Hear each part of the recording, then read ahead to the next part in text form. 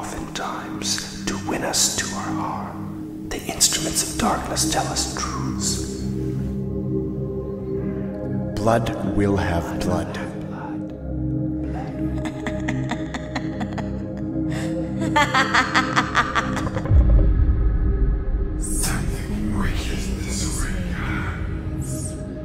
I'm going to do Christopher Walken as Peter Sutcliffe at some point. Okay, I'm Peter. I'm Peter Sutcliffe. Hey, I'm the Yorkshire Ripper. We should cast him. Play the Yorkshire Ripper. That's very good. Well, it sort of leads into what we're going to hopefully be talking about tonight. Welcome to the third episode of Something Wicked This Way Comes. I'm Lee. I'm joined by Dave in Wales, as usual. Or is it Christopher Walken? I don't know. Maybe Dave, maybe Chris. We will see. Yeah, good. I'm more familiar with Dave.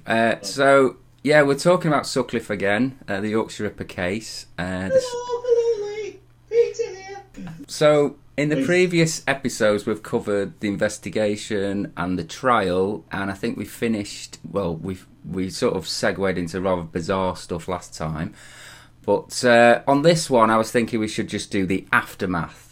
So, spend some time talking about Sutcliffe's time in prison. Yes. Some theories, conspiracy theories maybe, that have sort of come about since he's been locked up. And also books and adaptations. Yep. One thing that I wanted to talk about was the film. Now, there is a film out there about Peter Sutcliffe. If you're not really into the case, you probably haven't seen it. It was made in 2011 by a writer and director called Skip Kite. He's from Australia, doesn't he? I want to make a film about the Yorkshire Ripper. Okay? Yeah. Sorry. Anyway, the film itself is called Peter, Portrait of a Serial Killer. But then I noticed that it's sometimes called Peter, a Study of a Portrait for a Serial Killer. That always gets alarm bells going for me when I see a film and it changes the title of things. You always think, is this not going to be so great? I'm just going to go off on a slight tangent for a second there, Lee, and podcast listeners. I'm just looking outside as we speak, and there's a cloud directly in front of me that looks like the head of Joseph Merrick, the Elephant Man, which is quite remarkable. Which might be another subject at some point that we might cover on our podcast. Indeed, if it comes. Yeah, so cloud-based historical figures aside, let's talk about this film. Do you know what I thought was great? Do you know what I really thought they nailed brilliantly in the film? Peter's high-pitched voice. It was great. Yeah. I have to say that's probably the best part of the film, which is the performance by Walt Kissay.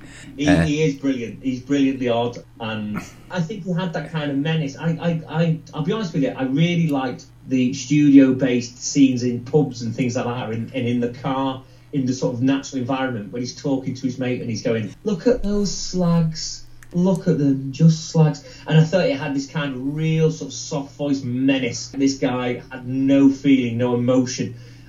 Her mother's a slag as well. Mother and daughter. A right pair of dogs. They, get down to it. Together like. Together? Not a pretty picture. A right pair of mucky bitches. So ugly. They have to do tricks. Together, for cash. To keep warm. I heard they say the really dirty ones, they wear those, French knickers. Aye. Filthy. Disgusting. Believe me, punters go through them all night. Like they're a turnstile. A turnstile? That's funny. You're right. It is funny. Like a turnstile. Click, click, click, click, dick. Click, click, click, click, dick. I think what was telling them quite a clever scene was when the two detectives went into the abattoir and set about copying what he did with his butchery, with his tools, stabbing the pig and then showing the cuts and wounds on the pig to give an idea of the kind of brutality that he conveyed to his killers. I thought that was quite a telling scene, and that was cleverly done, because far better than showing some exploitative picture of some woman sort of ripped with her tits out and slashed to bits. Do you know what I mean? One thing I did personally, though, find slightly troublesome with it was the scenes in the cell.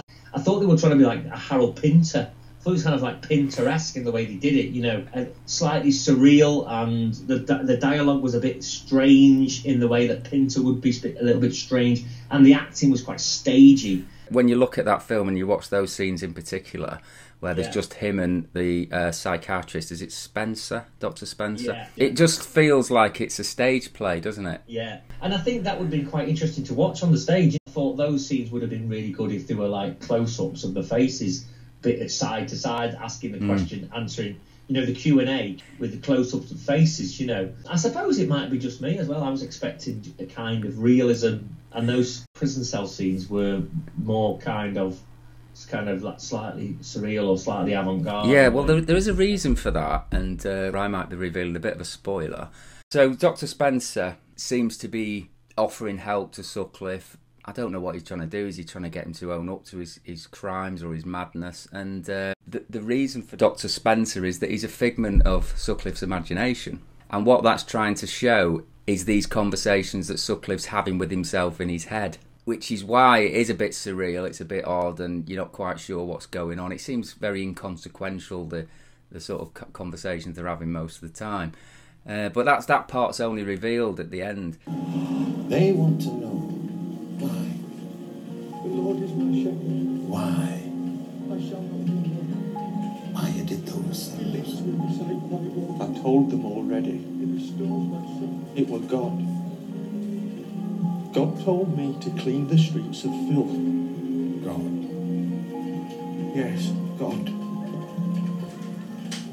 I did what he, or that voice, told me to do. God.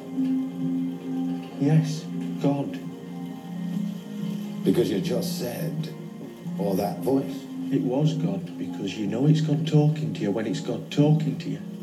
I think what disappointed me is that it seems to go with Sutcliffe's voice of God theory. Yeah, and I think in a way there's a degree of sort of empathising or sympathising, and it's very hard to be able to do that at all with this particular human being. It does show like his childhood where he's hiding in the loft because he used to do that to avoid going to school. It shows him as a loner, you know, sat on his own in pubs. The one thing I really liked about this film was the Sutcliffe scenes as him as a person, and then intercut with those bits of documentary footage and interview that really kind of gave you that feeling of the time, including the Madeley bit, you know. Ever young Richard Madeley, the real life Alan Partridge, doing his bit for Calendar News, I think that would have been, wouldn't it? News. And he was a great presenter. You can see why he became so successful, because he really conveyed that feeling in that moment.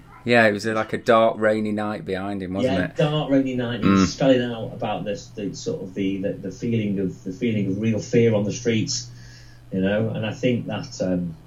Well, there's a lot of documentary footage in the film that I've never seen before, like interviews with his neighbours and... yes, and exactly, that was great. I'm so glad you've mentioned that. The footage of the people, the neighbours on the street, was brilliant. He was laughing at us all the time, laughing at us. The police were left struggling to hold back the crowds. Just didn't expect it to be an ordinary, everyday sort of a chap, which he is. For the first time since he pleaded guilty 2 weeks ago, the soft, slightly high-pitched Yorkshire voice of Sutcliffe rang out across the courtroom. Terrible thing to think that he's been sat there, and all the time we've been warning the kids and one thing and another, and he's been sat over there laughing tin at us, hasn't he, really? He was different. He was the odd man out. He also claimed that he heard an echoing voice in his cell saying, "Kill, kill." Good evening. I want to talk to you this evening not as a psychiatrist, because I've never met you, and because probably a psychiatrist is the last kind of person you want to see. I do want to ask you to give yourself up. You see, you've made your point 8 times, and if you continue making your point, you're simply going to produce public sympathy for these prostitutes, and I'm sure that that is not what you want. I want to ask you for the supreme sacrifice. I want you to sacrifice your liberty for your beliefs. I want want you to pick up the phone, not tomorrow, not next week, but now, and tell the police who you are. The time I knew Peter for that roughly 2-year period, he never had a girlfriend. He never had a girlfriend? No. Why was that?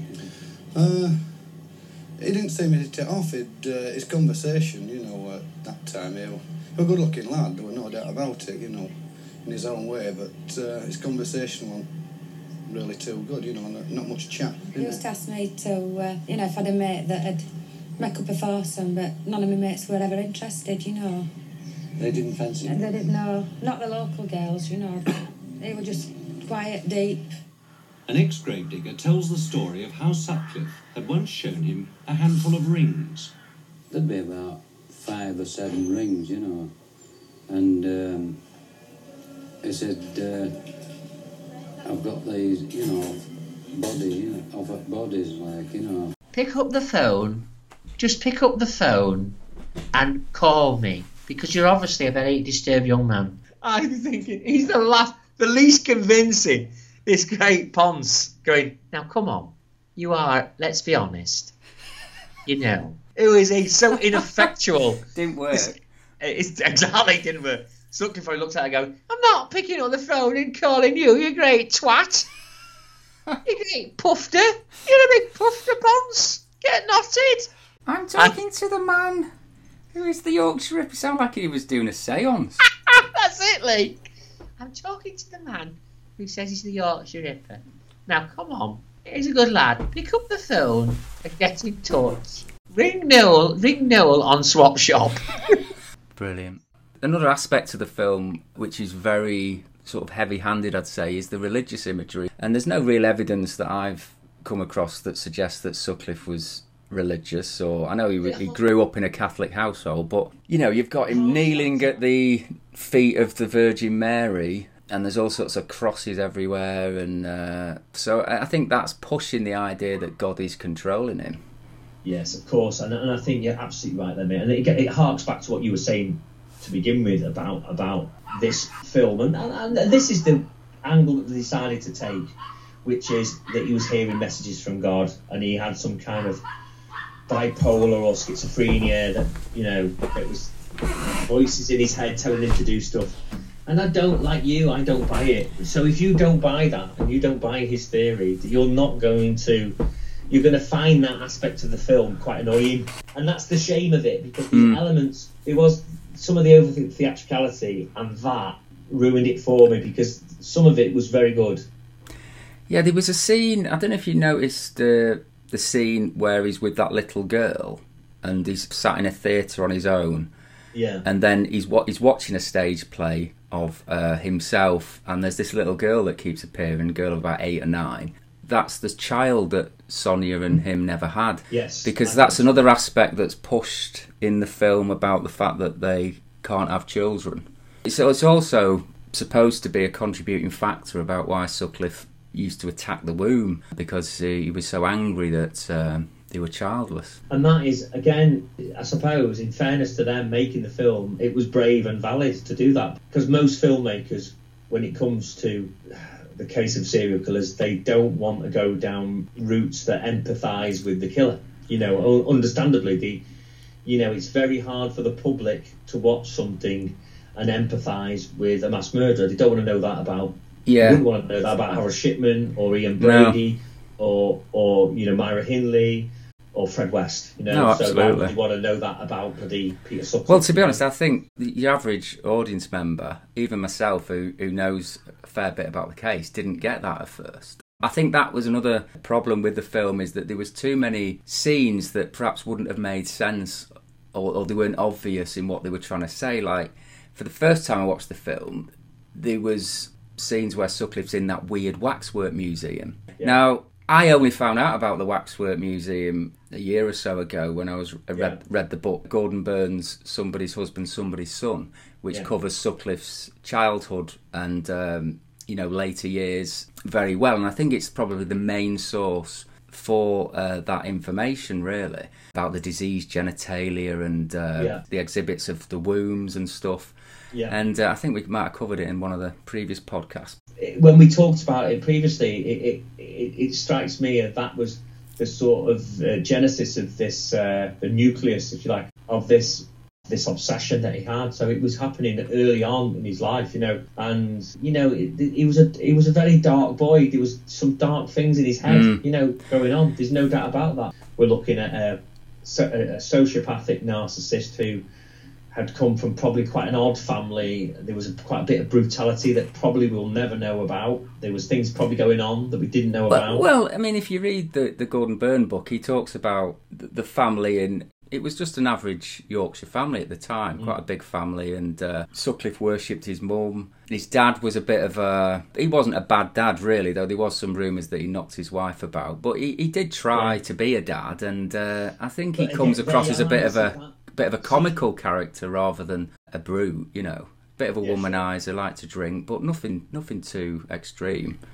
If there is a nucleus of something within that character that has this kind of dark, potentially psychopathic or sociopathic side to the nature developing, and they see brutality, and they see that as a fairly common case, and they see, if you look at all these cases, so many cases where there is some brutality. It's usually a combination of some brutality in the family, some strange, bad social behaviour, and a head injury. There seems to be those combinations, and some kind of resentment, some kind of real mother love, and some kind of mother resentment. That definitely happened with Bundy. That was the case with Bundy. He felt very resentful because his mother was the person he thought was his mother was his grandmother or something along those lines. Yeah. Very similar to Jack Nicholson, actually. This is what they put down to him, because they say there, he had a fairly sort of middle class upbringing, blah blah blah blah blah blah, but he had this incredible animosity apparently about. Well, Sutcliffe had that resentment and animosity towards prostitutes, didn't he?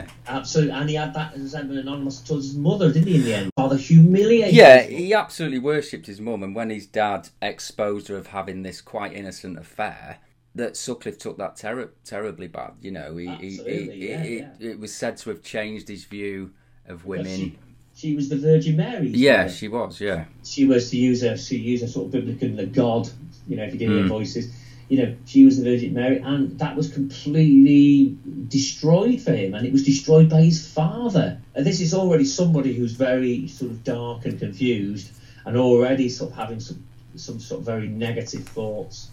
And seeing that, you can imagine how devastated he was at finding out in his mind that she's just like other women, because it came on the back of Sonia's affair being discovered, which really hurt him. See that again when we spoke about that previously, that just speaks volumes. This already insular, there's an inner voice. I believe that there's an inner voice, and I thought they conveyed that well. That pub scene in the adaptation conveyed that really well, when he's sat on his own in the pub and he's looking at the people coming in, and he's slagging them off. Look at that slag, look at that slut. And this, I think, was probably kind of the meat and veg and the nitty gritty of what was going on inside that man's head.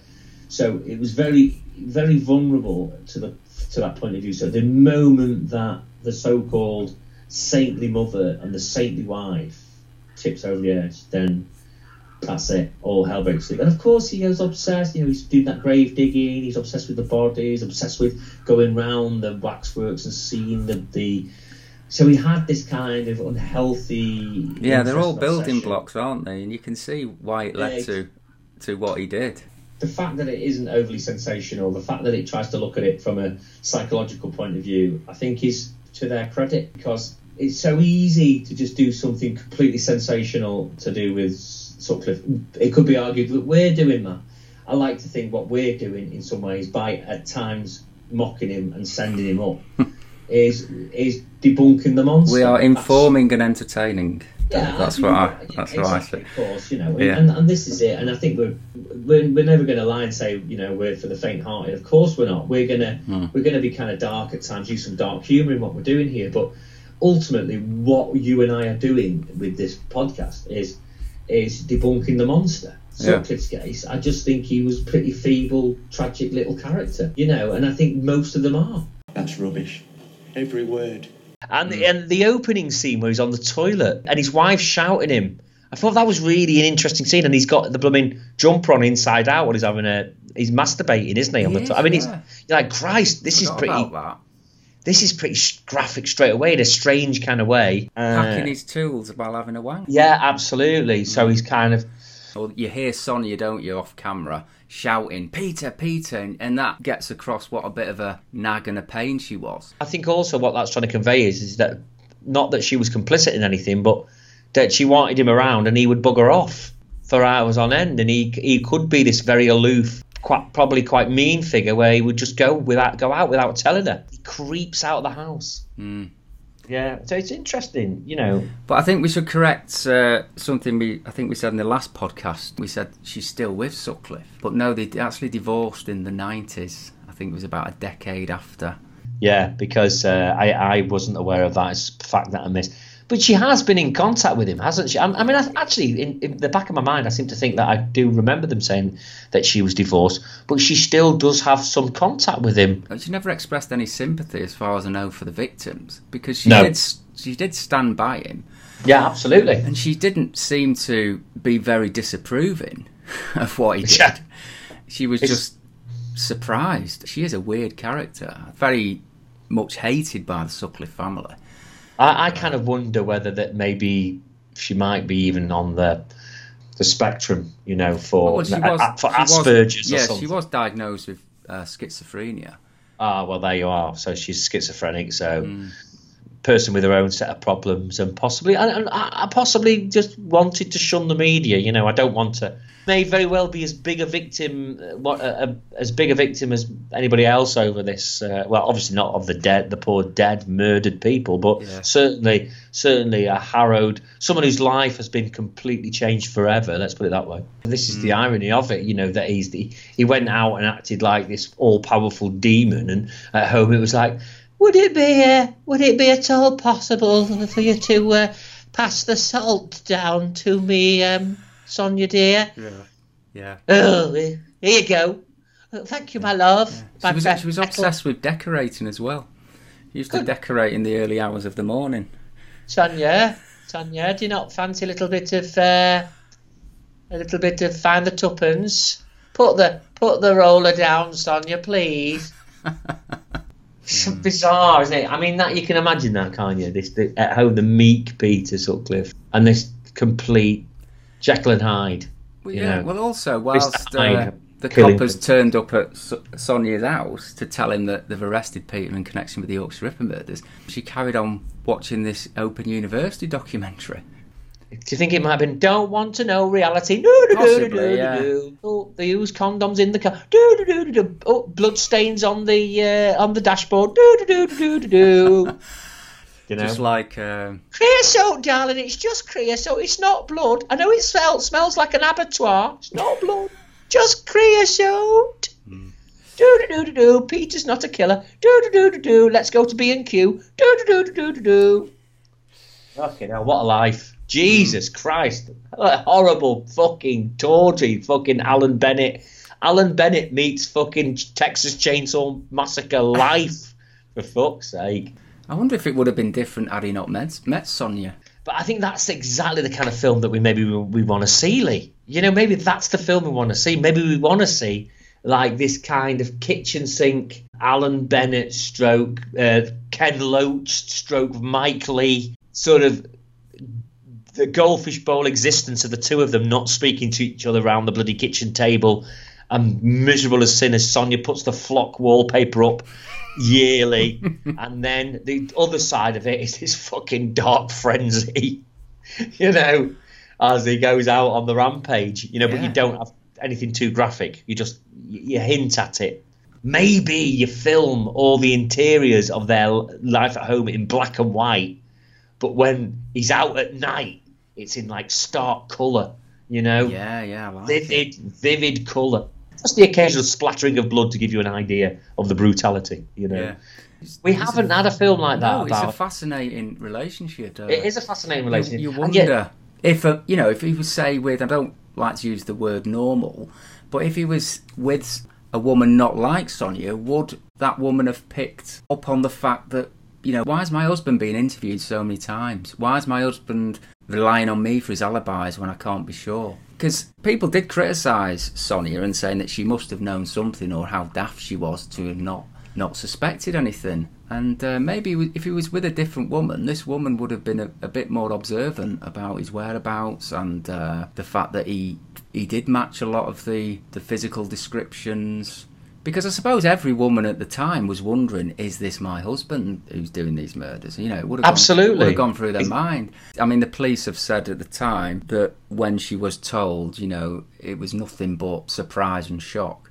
But I think the fact that she did have her own sort of obsessions, shall we say. I think they were both quite insular, and I think that would be an interesting thing to show, that they both could be quite separate and could live quite separately, you know. Yeah, I think Sutcliffe did actually say in his confession that Sonia she would be away every weekend, you know, down in London, I think.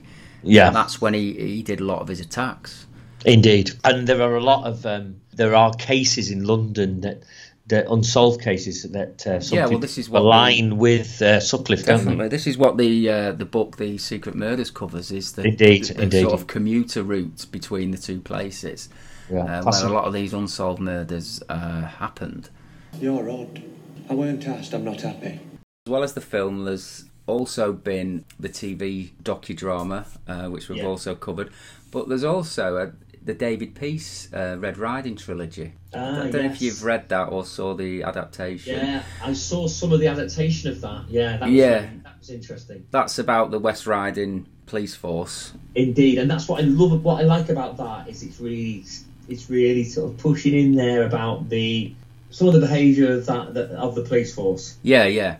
So that trilogy, or is it 4 books? I think it's 4 books, isn't it? That is based on the Yorkshire Ripper case. It is. Yeah. So yeah, I mean, I've never read the books. I thought the adaptation weren't that great, to be honest. I don't know if you saw them. I found them a little bit flat, to be honest with you. From what I saw of it, I didn't see all of it.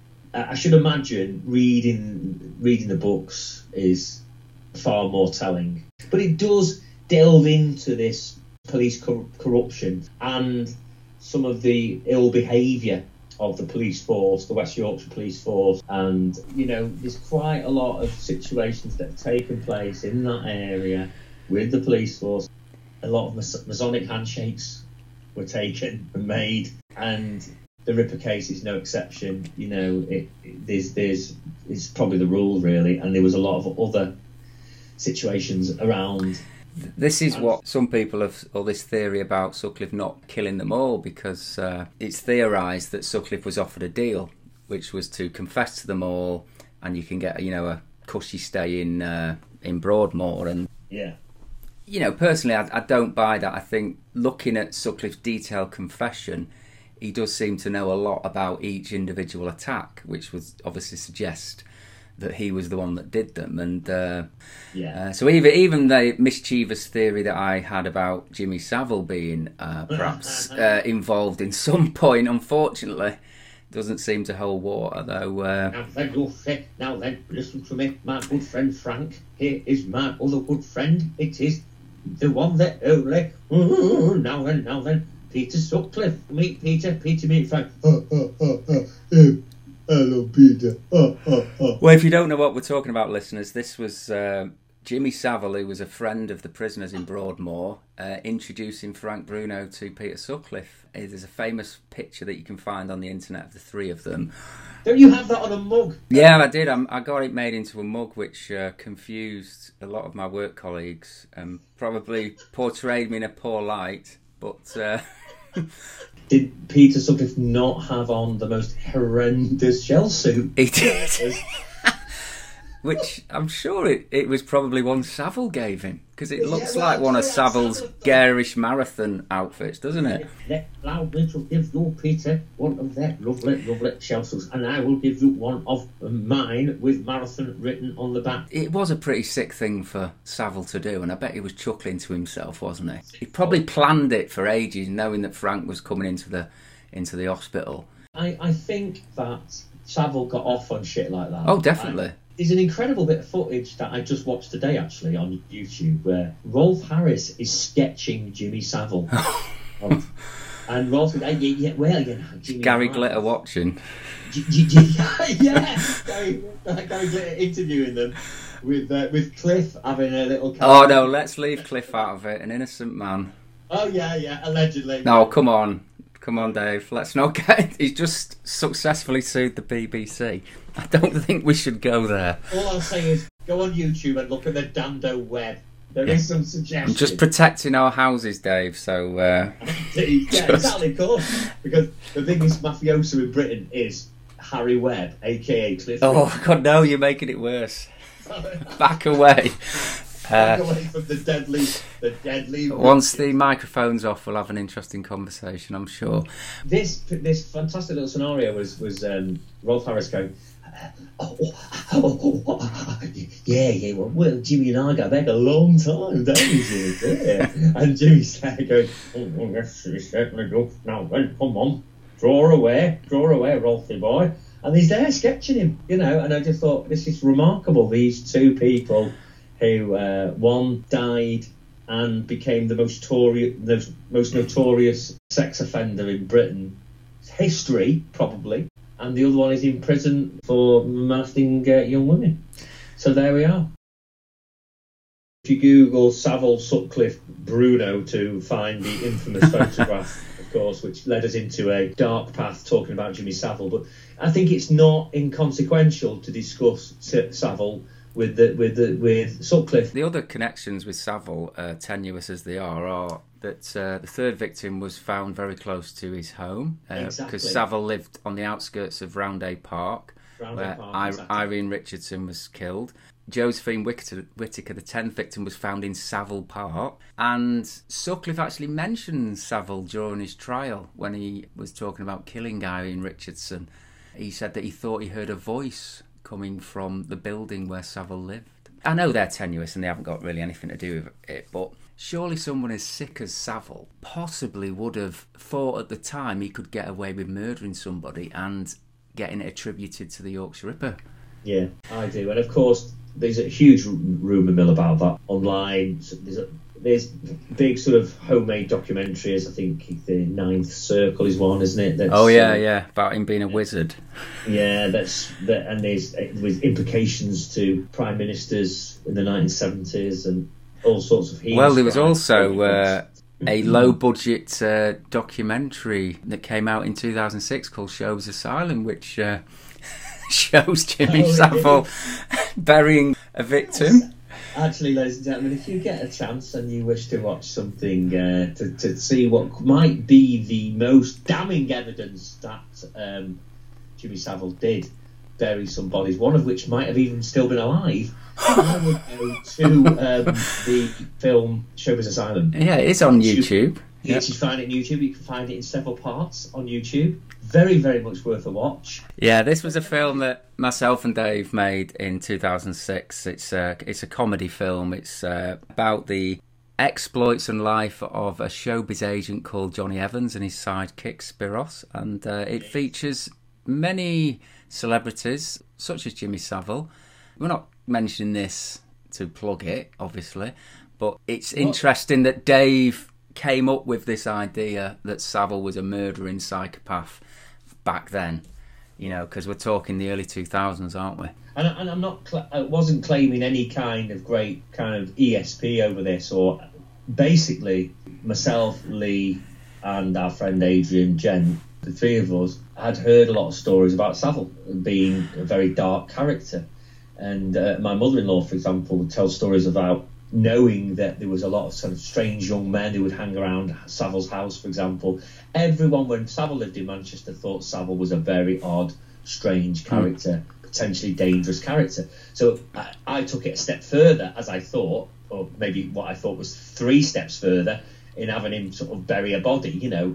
I think maybe we sent things up to a massive point. We also had a friend of ours, Gareth, dressed as Peter Sutcliffe. Oh yeah. In one particular live performance, which was very dark, and even your brother, I think, at one point did something similar as well. So we were not adverse to doing shocking things at all. We did some very shocking things. Brian Blessed reading pornography and stuff like this was, but amusing them first and foremost. we couldn't have been more. It could have been more prophetic, really, and some might say pathetic, but it certainly couldn't have been more prophetic about Jimmy Savile, because we were so right about him. You know, that we just thought, out of all the characters that we did at show, or all the celebrities that we sent up, most of the other celebrities we sent up in a kind of, aren't they ludicrous kind of way, but in Savile we made him a really sort of dark figure, and I think it was on the back really of the Louis Theroux documentary. I think we did it just after the Louis Theroux documentary, which made Adrian, myself, and yourself, from what I can remember, think, oh my God, he's a rum bastard. But Savile was put forward as a suspect by a member of the public as being the Yorkshire Ripper, and he was interviewed, although, you know, thousands of others were interviewed, but unusually a set of Savile's teeth was cast, because there was some bite marks on one of the victims, so that suggests that they were probably looking at Savile a bit closer than other people. It shows you, again, that he was protected to some degree, because people knew that he was a wrong 'un. I'm talking about people in higher society, in circles. The rumour mill of Savile had been going on and on and on, and I remember seeing Liz Kershaw, and she was talking frankly about Savile on the radio. Yeah. And she was saying that apparently that the News of the World and the Sun knew for years about the stories of Savile and necrophilia, and they would never print. Right. They would never print.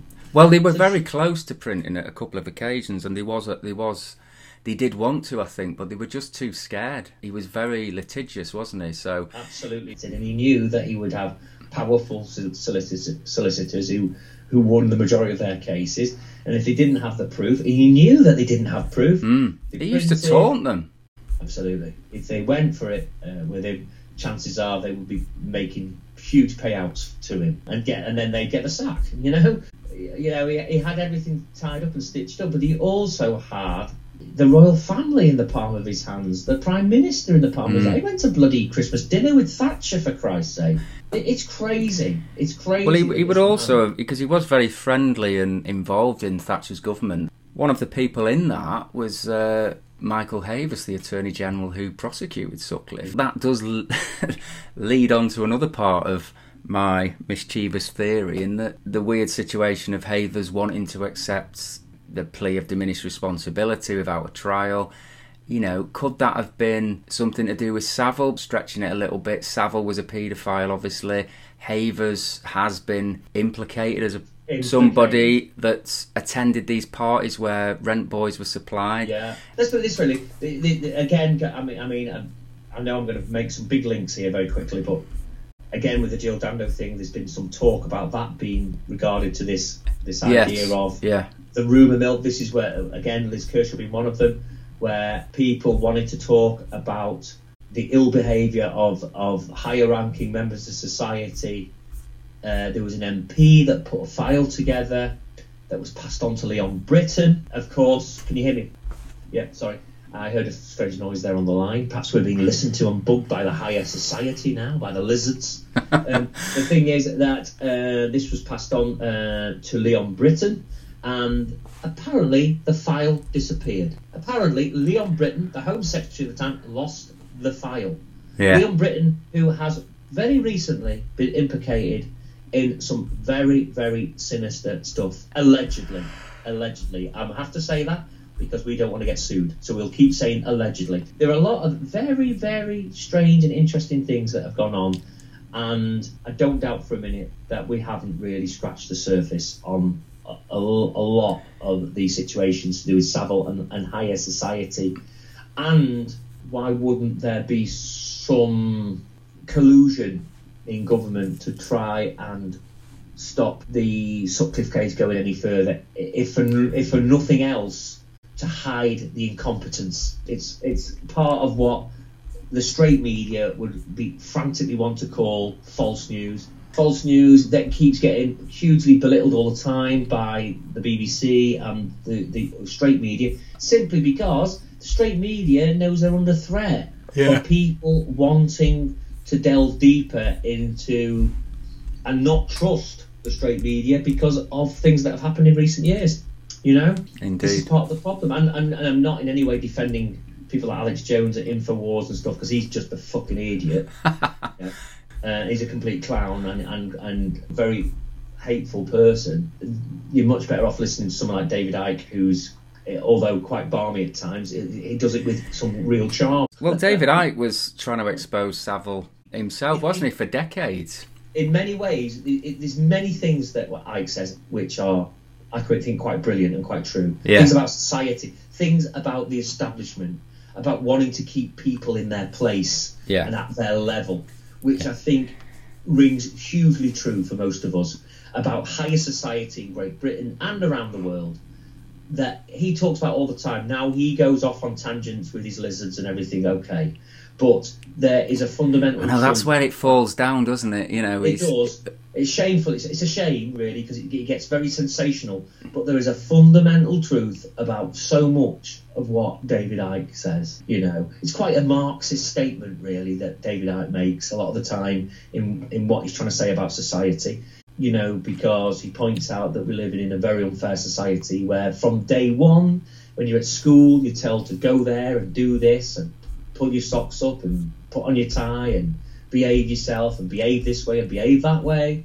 And it's all for one reason, really, so that we are part of this tight society and kept it within our place. And if we could somehow fight our ways up a notch or two, we're very lucky. Jimmy Savile managed to fight his way up 5 notches from 10 notches from where he was. I'm sure we'll cover Savile at one point, but I think his eccentricity was his power, because he could act any way he wanted. Absolutely. Do you know what I mean? And I think he used that. I think it's quite Shakespearean, because a lot of the time, you know, if you look at, say, someone like King Lear, who was one of the most powerful men in the king's court, was the king's favourite jester. You know, he could slip in and out and have the stories to tell and everything else, and would have the ear of the king. The person who had the ear of the king is a very powerful person, and that's what happened with Savile. He had the ear of the king, you know, i.e. Thatcher, and, you know, and Prince Charles and other people in society. And like you say, he did it by being this eccentric sort of clown idiot, but this clown idiot that was incredibly smart. Let's not forget, Savile was incredibly smart, who was this enormous fundraiser, which gave him huge power. Raising lots of money gave him huge power. Fundraising makes you powerful. There's no doubt about that. If you're not, you know, it might not make you rich. Chances are it will end up making you both. And Savile got the keys to the frigging kingdom. Because it is ice, because he had the keys to Broadmoor. He could do anything he wanted at Stoke Mandeville. He had rooms and place. I mean, he literally ran Broadmoor. I know, it's amazing, isn't it?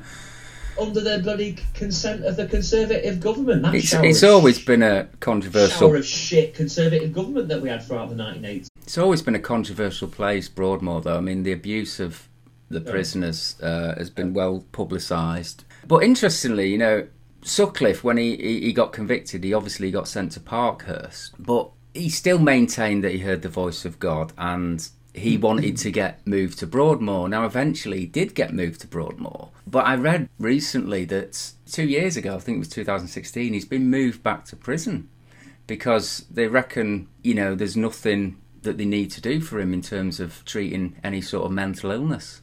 Yeah. It's like they can't make their mind up. You know, because either Sutcliffe's been very clever in deceiving them for all these years. Well, I suppose what might have happened there, of course, is that they can ask for psychiatrists, and they are legally bound, I suppose, the prisons to bring in psychiatrists, and it might be that from a prison point of view, it's an easier way to deal with the prisoner, because possibly in a prison, you know, it's more likely that it's going to be a lot harder to protect him. The first attack on Sutcliffe was actually in Parkhurst by a guy called James Costello. That's what I'm kind of saying, you know. Who attacked him with a coffee jar and caused, you know, massive damage to the left side of his face. I think he required about 30 stitches. But then he was subsequently attacked twice or 3 times, I think, in Broadmoor. In Broadmoor. Is that when he lost his eye as well? Yeah, he lost... the second attack was where someone tried to strangle him with a pair of headphones. That was not even reported to the police by Broadmoor. Because even though it was considered attempted murder, it wasn't even, didn't deem it worthy enough. But yeah, he got rescued by 2 killers, one of whom was the Stockwell Strangler. The whole thing's kind of strange and unusual. The third attack was when he lost his eye. He was attacked by, I'm trying to think of the guy's name, was it Ian Kay? He attacked him with a Parker rollerball, I believe, and stabbed him in both eyes. Jesus, like Casino. Joe Pesci in Casino. Jesus, how horrible. So Sutcliffe lost sight, I think, in his right eye, and he was impaired vision in the other. Yeah, apparently he was screaming, I can't see! I can't see! But you know what? I'm afraid to say, it's But yeah, and I think he was attacked again. Someone tried to take out his other eye. They attacked him with a fork and actually said whilst they were attacking him, I'm going to take out your other eye. But Sutcliffe managed to dodge that and got stabbed in the cheek instead. I've got a fork in my face! I don't like you. So when I was coming into this podcast, I thought there was only one film about the Yorkshire Ripper, that being the one we've just discussed, but I have discovered there is another one in the pipeline. It's called Sutcliffe, and it's by a company called Wise Guy Productions, I think. And if you look on the website, it seems a very serious film, and what it says is that our Peter Sutcliffe project is an ongoing, unfinished and timeless piece of work. We at Wise Guy Productions strive to bring this dramatically disturbing, sad tale of one of Britain's most notorious serial killers to the big screen. Our story is untold. This version covers the major players in a tale of lies, death and deceit spanning over countless decades. The project aims to show how ordinary people were affected and how their lives were ruined. Our story explains in detail what effects the victims' families and friends had to deal with. This script has been carefully developed and has never been seen before. So I think for the benefit of the listeners, I will just play the trailer. The voice is in me head. I can't stop him, you know. I tried to tell him, but carry out me orders and tell no one. So the orders I received, I did.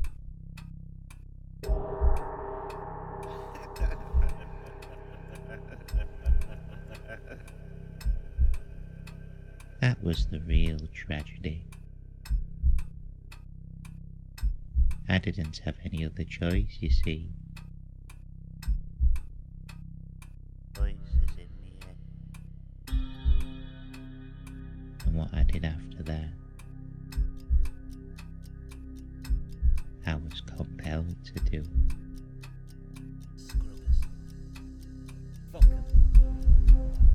It's devil's work.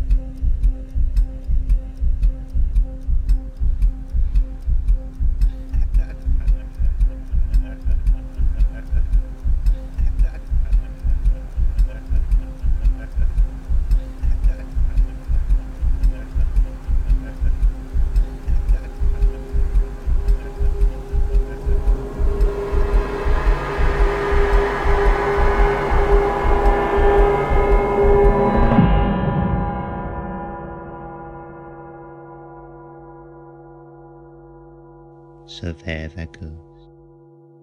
That's my story. What do you think? I think it sounds like Craig Cash. Oh, hello. It sounds like, I have to do my job, you know. Oh, dear. He sounds like he's talking through a kazoo. Does, doesn't he? It's unbelievable. And he's got a rubbish run as well. Yeah. Oh, I'm running after these girls. Oh, I look so threatening. No, you don't, mate. But it'd be interesting to see what type of film it is. Going off the trailer and the stuff that's on the websites, you know, it's looking at the aftermath and the effect that Sutcliffe had on the victims. I was Little quite clips. reassured in some ways by the fact that there's a scene where he's dragging the girls up to the old Rover, you know. She's wearing a pair of white chinos, I think, and I thought they're a bit clean after he's bludgeoned you. True, yeah. And it's not very bloody. It's not very it didn't look very graphic at that point. He had a bit of blood on his face. I was trying to think who that was. It could have been Irene Richardson because there was like a building behind him, wasn't it? So yeah. I think he killed her near some toilets in Roundhay Park. Let's just remind the listeners that Jimmy Savile lives very nearby and merely a stone's throw from that scene. If only Savile could have done one of the murders. Well, exactly, and who's to say he didn't? Could he have resisted that who's to say? temptation?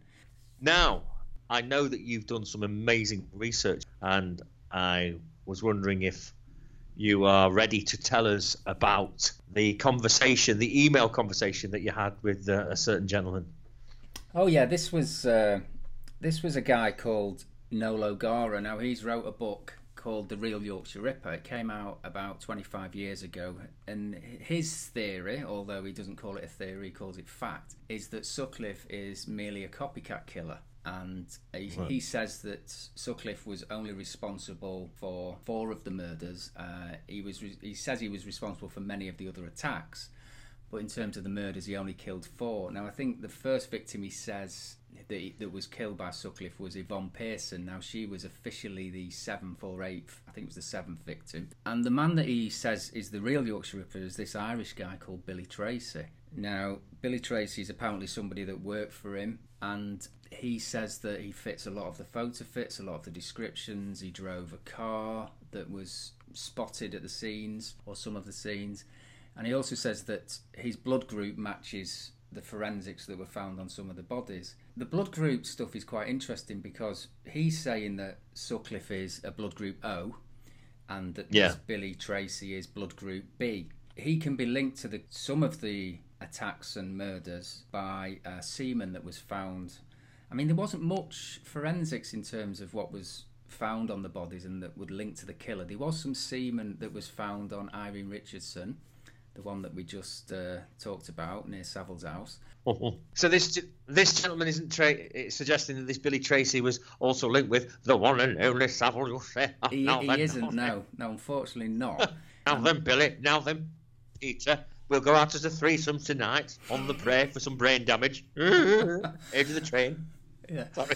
If Billy Tracy and Sutcliffe were like a team at any point, you can imagine Savile in the back going, "Oh, come on, lads, you can do it, you can do it. Oh, you're my lads, you're my boys. You'll say, you're like Dave Lee Travis and Simon Bates together. Oh, with me, what a team, you see. And you are my murder squad. You two, with Sir Jimmy. Out there doing the business. If nothing else, I can see it.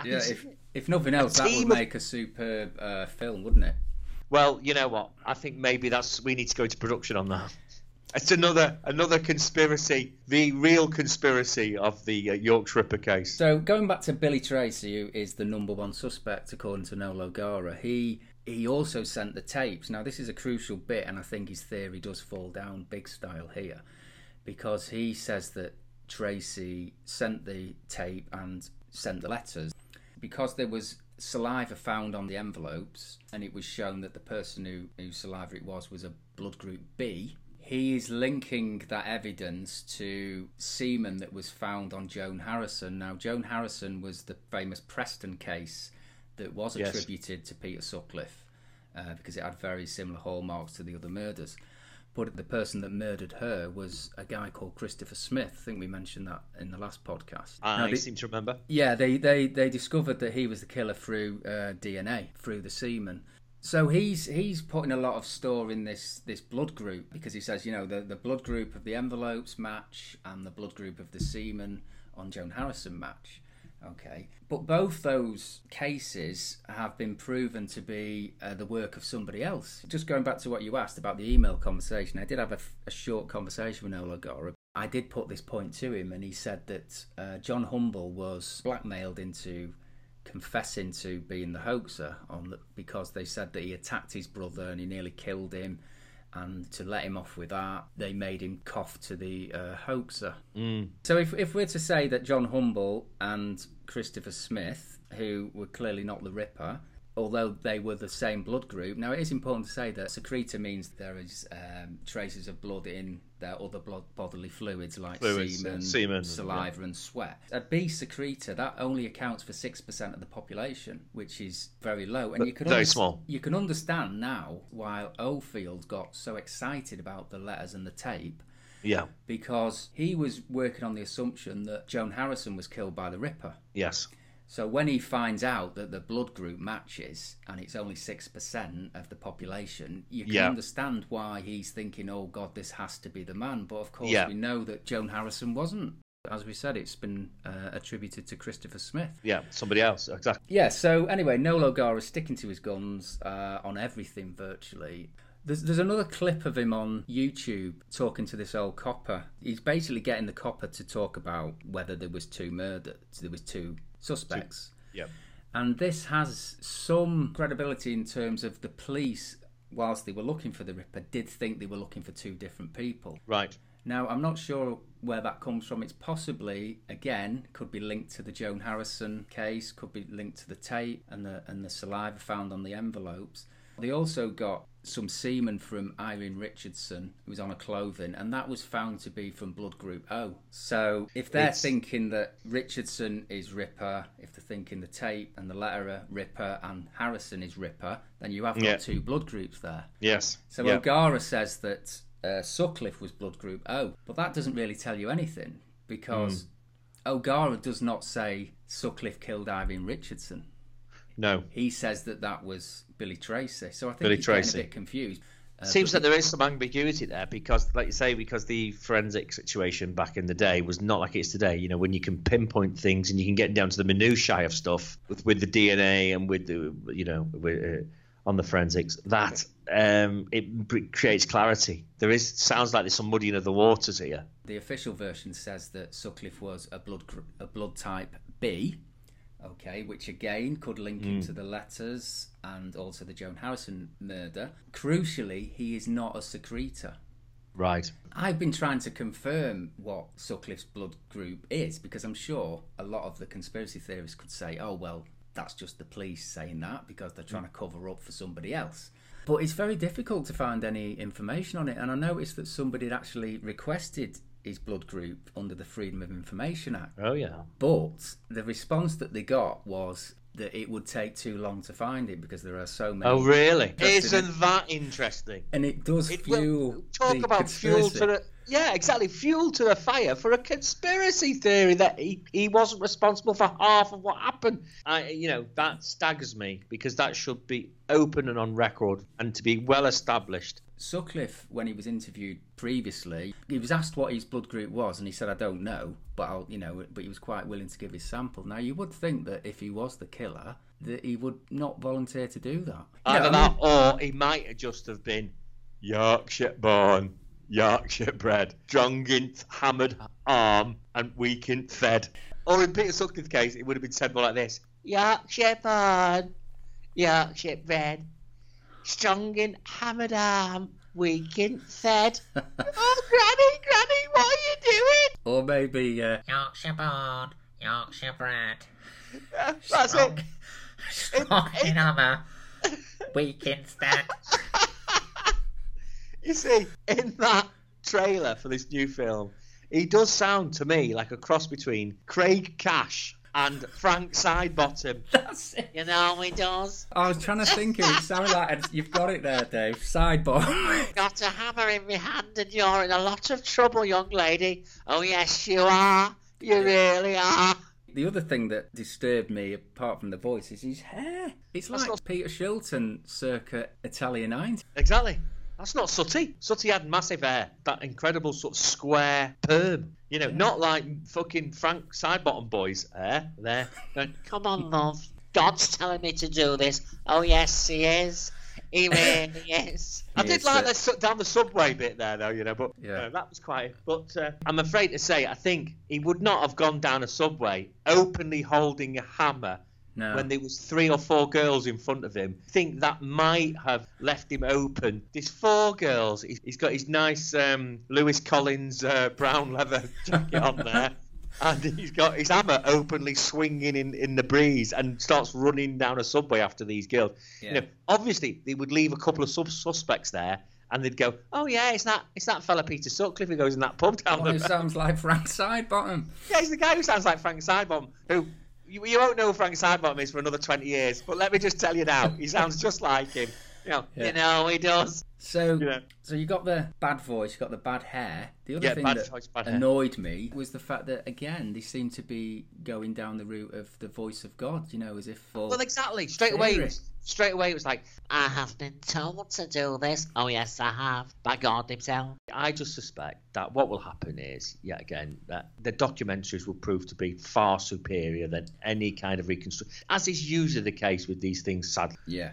And what I would hope as well, because I hear, as you told me the other day, that there's going to be another documentary that BBC4 will be putting forward. Yeah. So this is a documentary done by BBC4, and it's going to be 3 hours long, presumably in 3 parts. And they promise to reinvestigate the infamous case with a wholly new perspective, asking whether prevailing attitudes of the time towards women and prostitutes in particular influenced the investigation and meant that Peter Sutcliffe was caught years too late. So they are going back to speak to survivors of the attacks, journalists who covered the case, and I think you said before, didn't you, when we were off mic, you said it'll be interesting to see how what they say in the documentary relates to what we're saying on this podcast. Absolutely. I think that could be really interesting as to how many relevant or salient points that hopefully we've made get brought up in the documentary. But, you know, with any of these big, iconic, mythical, you know, they are almost mythical now after time, legends and stories of great sad happenings, and there are going to be so many different angles to look at them, you know. Yeah. I'm using my words. I'm trying to use my words carefully on this without being too sensational, because it's horrendous. There were horrendous, brutal acts of murder, but the overall case is very, very intriguing, isn't it? And you know, here's us. We've done 3 podcasts over this whole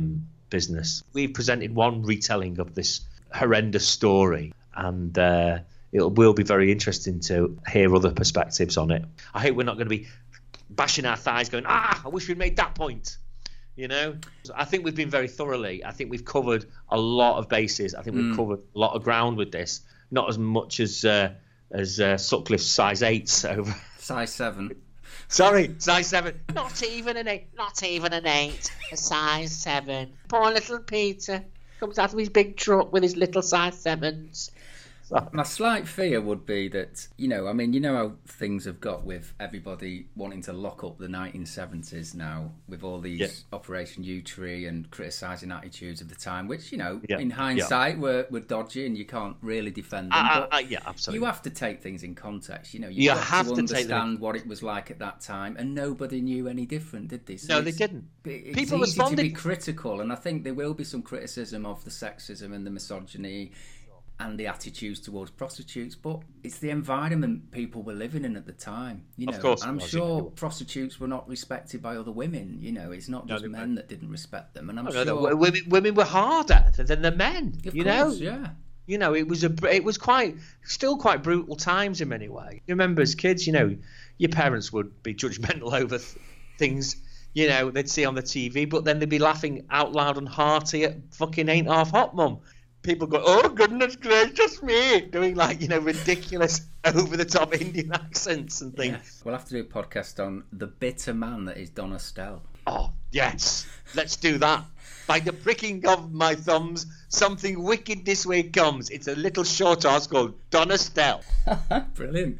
Listeners, can we just say as well, the hope is for the future, that Something Wicked This Way Comes is a very broad church of a podcast, and we will be covering a lot of ground. Lots of areas that Lee and I believe have an element of wickedness, whether it be a good kind of dark side wickedness, but certainly wickedness. So we may go off in areas and on tangents that may surprise you, listener. Yeah, it's not like we go around saying wicked, that's wicked much. Yeah, but, So we're not Lenny Henry. Yeah, so Tracy, I mean, what O'Gara says, and this is quite interesting in terms of him trying to pin the murders on Tracy, He says that he taught Billy Tracy to drive in 1978.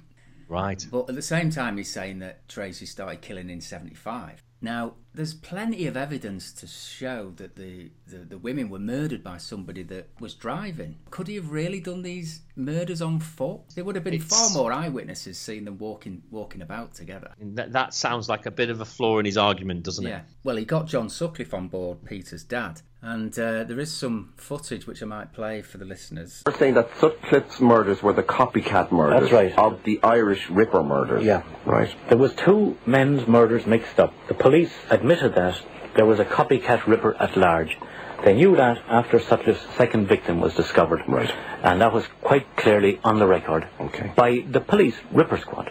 And what I'm saying to you, Jerry, and to the people listening to me now who had to suffer the trauma and all the fear of this, was that ultimately when the police couldn't get their hands on the real Ripper, who had also sent them the letters and the tape recording, they settled to close the slate, wipe everything off, by offering this disturbed man, Peter Sutcliffe, 10 years in a luxury mental home if he would plead guilty to everything, and he was guaranteed that he wouldn't have to stand trial and that he might get out of the mental home in 10 years, and he had a choice of either doing that or going to jail for life in the harsh regime in jail in Parkhurst, Isle of Wight, where he would be have a terribly hard regime.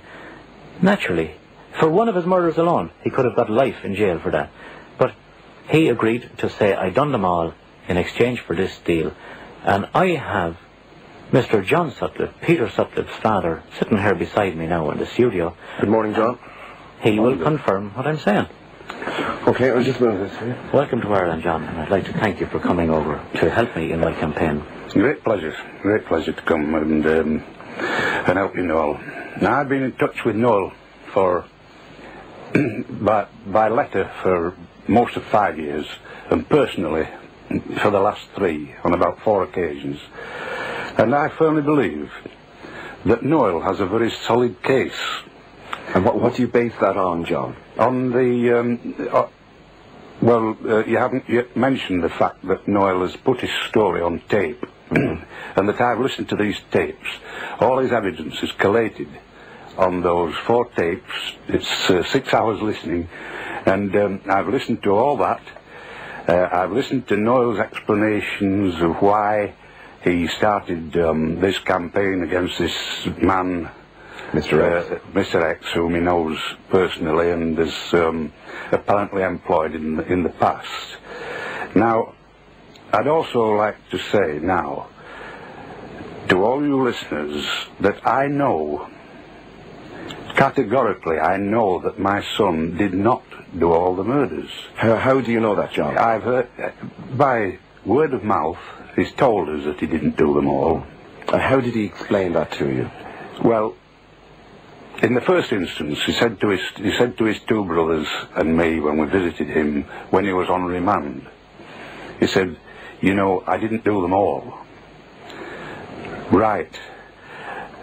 In his solicitor's office, whilst he was on remand, I was told by his solicitor, Mr. Curry McGill, that Peter would not go for trial. He'd admitted to all the offences that had been put before him. He was going to plead guilty to everything. He was going to plead guilty to everything. And normally there would not be a trial. And there would not be a trial. That there was a place for him in the Liverpool Park Lane mental home. Right. I think someone who's slightly more gullible when it comes to the idea of a conspiracy theory in myself, I find it quite intriguing, and it is interesting. But as you say, the detail, and they always say the devil's in the detail. Detailed descriptions that Sutcliffe gave, unless he was coerced into making them, are quite telling, aren't they? And again, you can always go down conspiratorial routes. You can always find avenues for the conspiracy, can't you? You know, I would think there might be greater and more evidence for conspiracies than there is in this case. Let's put it that way. He's still sticking to it. You know, he's still saying that Tracy sent the letters and the tape. Thought at least he would have admitted that he was wrong about that, given the DNA evidence. Well, what he believes is what he believes, my friend. Yeah. We'll have to leave it at that, I'm afraid. Someone like that that, you are not going to change their mind. They have got themselves rooted in a belief system, and that's the way it will go. You know, the more interesting aspect of conspiracy for me, which I think did exist, was from a political point of view. I think there was an effort made to try and sweep it all under the carpet quickly at first, and not for it to have to go to a trial, just to get it all out of the way, because it had been such a bloody long-winded cock-up, especially after the hoax tapes, which meant that there was another at least 3 set of murders. Yeah, at least 3 murders that took place. So, you know, that made sense that the government and the West Yorkshire police and the powers that be in general wanted to get it out of the public consciousness as quickly as possible. And that is a viewpoint, a conspiratorial viewpoint, if you like, that has a lot of legs, because that seemed to take place. You know, that did seem to happen, did it not? If Sutcliffe was only a copycat killer and he took the deal, he didn't get what he wanted ultimately, did he? No. You know, if he was thinking he was only going to get 10 years in Broadmoor, then he must be majorly pissed off. Why has he not come out and said, I didn't actually kill them all, I was conned into coughing for them? Well, to be honest with you, mate, if he actually believed that, then I'm kind of half convinced he heard the word of God, because he would have been very bloody naive to think that he would have only got 10 years for killing that many people, you know, and going Broadmoor for 10 years and then be out on the streets. It was never going to happen. No.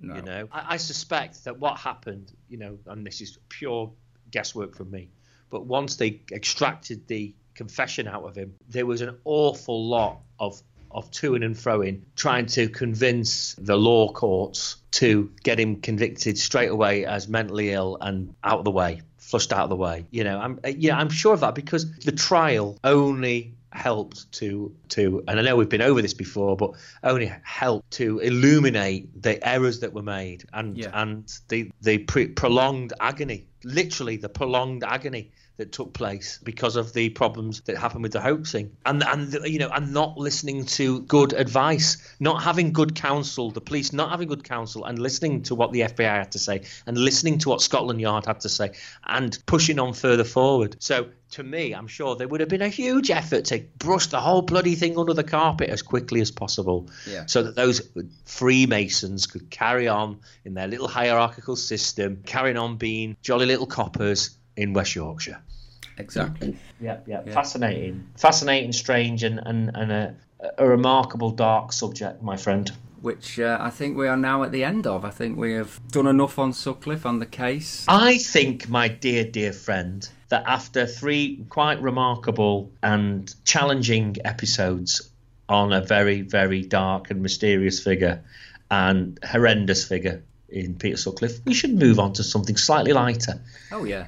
And maybe use the word wicked in a good way, because something wickedly good and fun should come along next.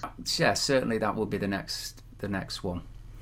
Thank you for anybody that's stayed with us and listened to this. I hope you've enjoyed it.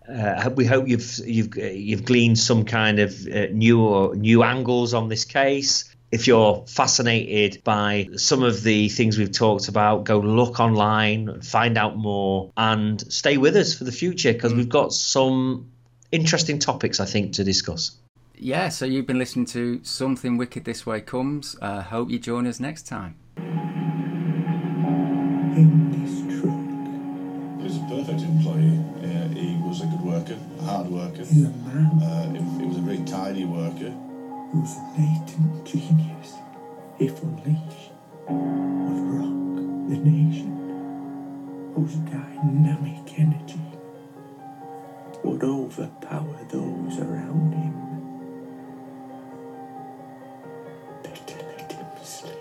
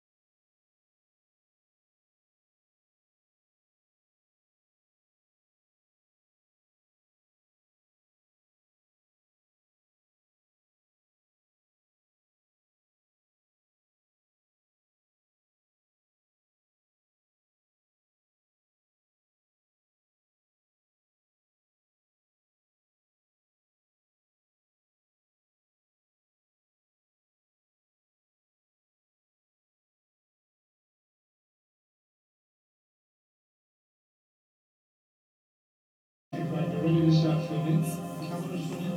Okay, Yorkshire River, take one. Ready. Should we pull the curtains? Come on, let's get on with it. Good evening.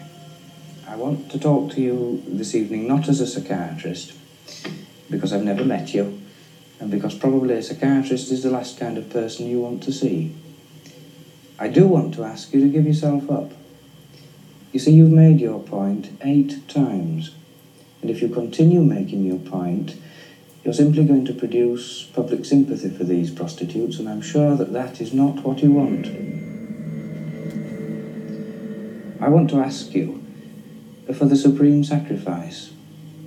I want you to sacrifice your liberty for your beliefs. I want you to pick up the phone, not tomorrow, not next week, but now, and tell the police who you are.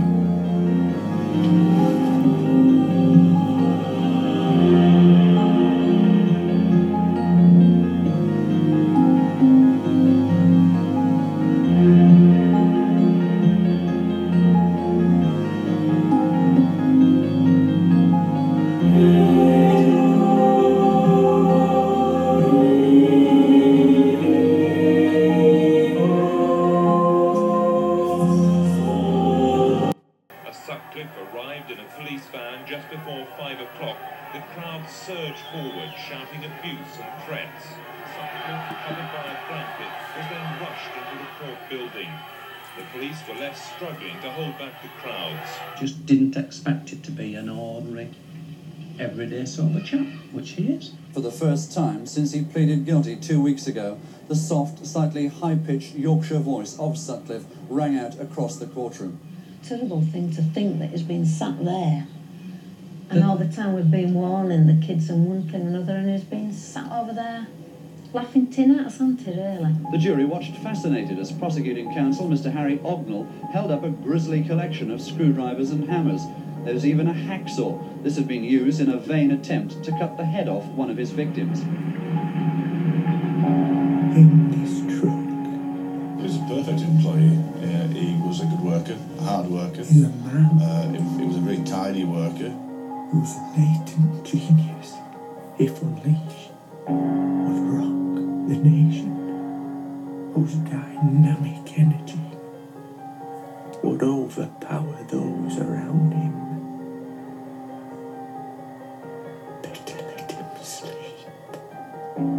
He was different. He was the odd man out. Sutcliffe had talked again of his voices. As he did so, prison officers noticed that his eyes grew wider and wider. They seemed to gleam in a strange way. He also claimed that he'd heard an echoing voice in his cell saying, "Kill, kill."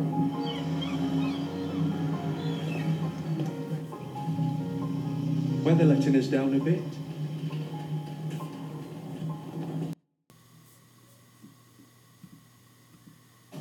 The Greeks called us healers of the soul. I like that.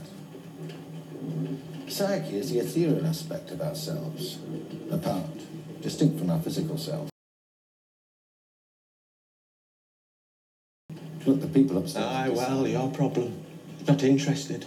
I'm not being experimented on. Peter, the truth is that they... You're not sticking a load of drugs in me. Who told you that? There are no drugs involved, you have my word. What are you going to do to me? Do to you? This is the 1980s. We talk through our troubles. You will be able to contact me when you are suffering in need. Hypnotherapy tends to be effective at these moments. Hypnosis? No. But you're searching out questions, looking for the answers. You can't do this alone. I mean, this treatment has been sanctioned by the highest authority. Hypnosis? They want to know why. The Lord is my shepherd. Why? I shall not be moved. Why you did those things. I told them already. It were God. God told me to clean the streets of filth. God? Yes, God. I did what He, or that voice told me to do. God. Yes, God. Because you just said, or that voice. It was God, because you know it's God talking to you when it's God talking to you.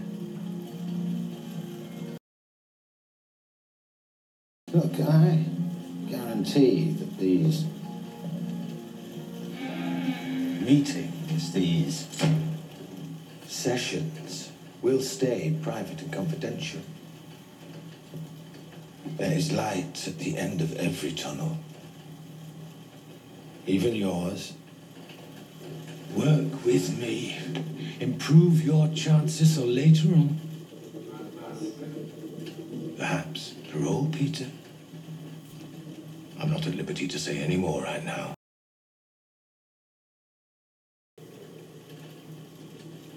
Something not quite right about you, Dr. Spencer. Oh, you're very nice. You're too nice. The cold truth is, we both want, need results. The alternative is the people. Aye, I know. You said all that already. So, agree? Let's go on this journey together, Peter. No.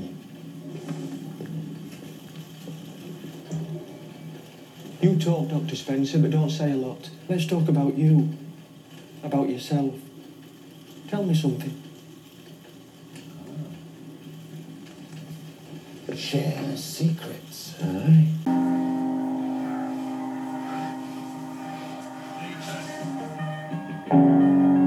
Well, we all know, don't we? The girl wants a boyfriend. The boy wants a girlfriend.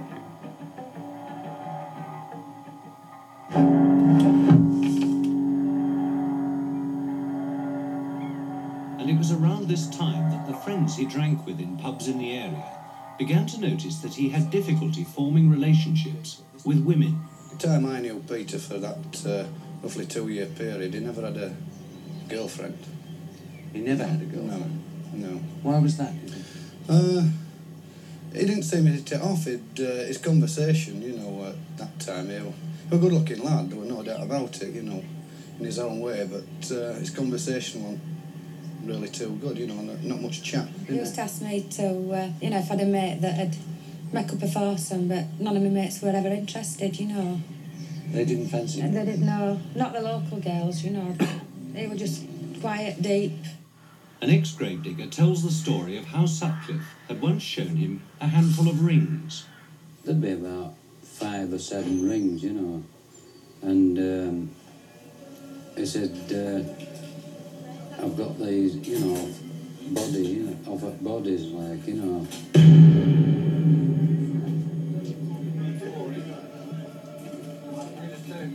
Just want a word with my Julie. I've got no brass till Monday. Oh, Gary. Oh, Gary.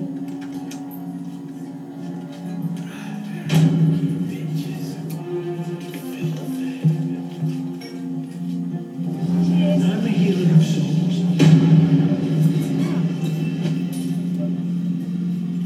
So, you new around here? Looking for work. Do you know where's hiring? A couple of strong lads like you. You'll have no trouble finding it. And willing? I've no doubt. I've no doubt you're willing. My sister, she had been asked to go and work down south. Says you get a Some entertainment. people, you know, cosmopolitan. Are you watching, Dr. Spencer? Sophisticated.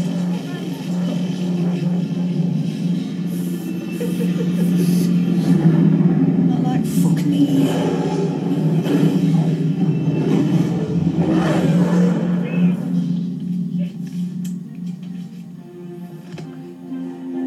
Did he have any girlfriends? Not really. The first one that I knew of was the girl he married, Sonia. Still at school. Beautiful girl, only 16 years of age when he met her. Is there any significance in the fact that he does not appear to try to hide the bodies? significant in terms of him being a psychopath, that's all. He doesn't care. When he's done it, that's it.